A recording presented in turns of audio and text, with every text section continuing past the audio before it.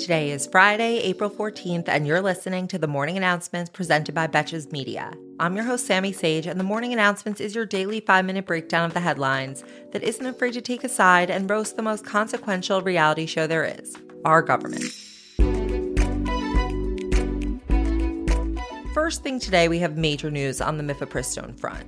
The Fifth Circuit Court of Appeals has ruled in favor of allowing partial access to the abortion medication while we wait for the bigger legal question to play out in court that would decide access going forward.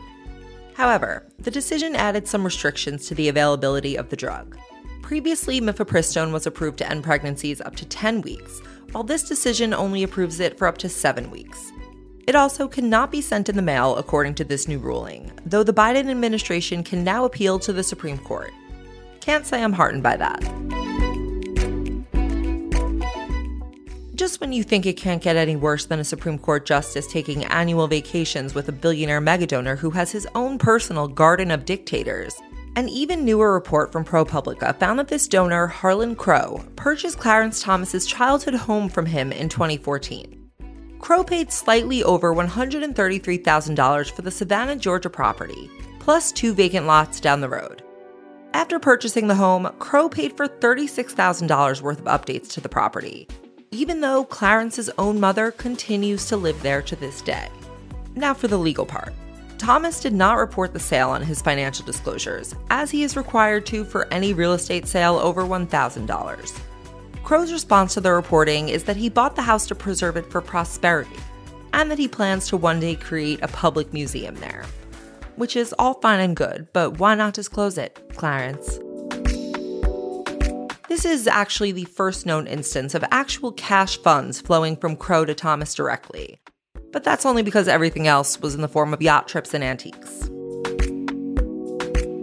After a few days of light controversy surrounding Senator Dianne Feinstein's lack of availability to attend her job in Congress due to health issues, thus delaying the confirmation of several Biden judges, she is now giving up her seat on the Judiciary Committee, which approves these judicial nominations before they're voted on by the entire Senate. At 89 years old, Feinstein is the oldest person in the Senate, and she has been absent for nearly 2 months and has missed 58 votes after being hospitalized for shingles in early March.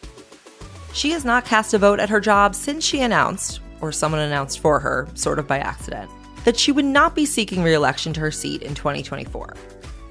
The announcement came after numerous lawmakers called for her resignation in light of her inability to fulfill her obligation to attend the Senate to vote, and she has not yet given a timeline to return to the Capitol due to continued health complications. Look, I understand that it's hard to give up a job that gives you such amazing perks in the form of consistent health insurance and stock tips, but please, Dianne, for the good of the Republic. Next, we have an update from the Fox News Dominion lawsuit. Delaware Judge Eric Davis sanctioned Fox and its parent company Fox Corporation on Wednesday, alleging that they withheld evidence in the discovery phase of the lawsuit.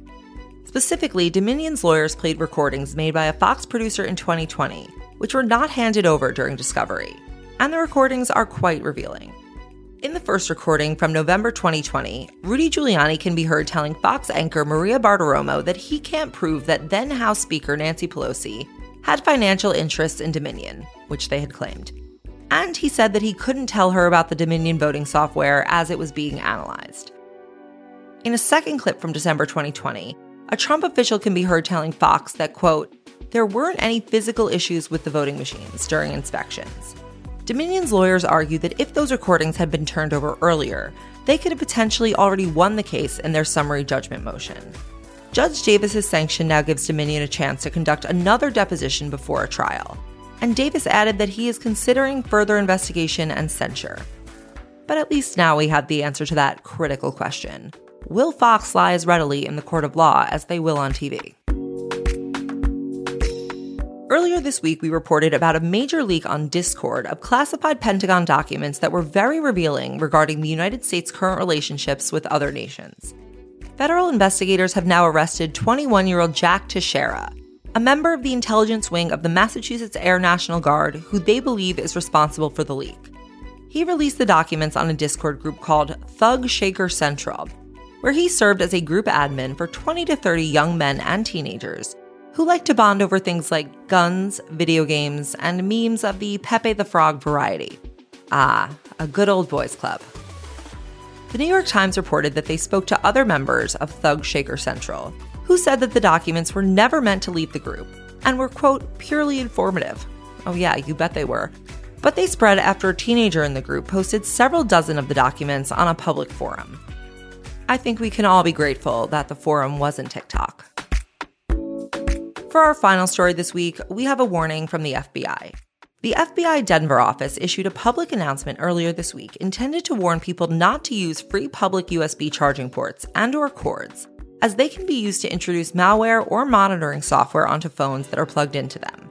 The practice is called juice jacking, and they advise avoiding the risk by using your own USB cord and plugging your phone into a wall outlet to charge. If your phone does get infected with malware at a public charging port, it's unlikely that you would be able to tell that it happened. The practice is still relatively uncommon, and the FBI says that they did not issue this warning as a result of any particular incident, but as a standard field office warning. Isn't that wonderful? Another thing to be paranoid about. Thank you for listening to the morning announcements brought to you by Betches Media.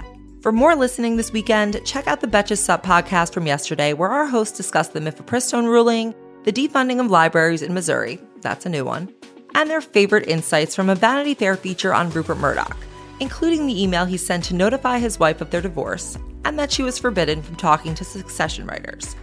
And if you have a spare minute, I would love if you could either rate the morning announcements on Spotify or leave a review on Apple Podcasts. And until next week, I'm Sammy Sage, and now you know what the fuck is going on. Betches.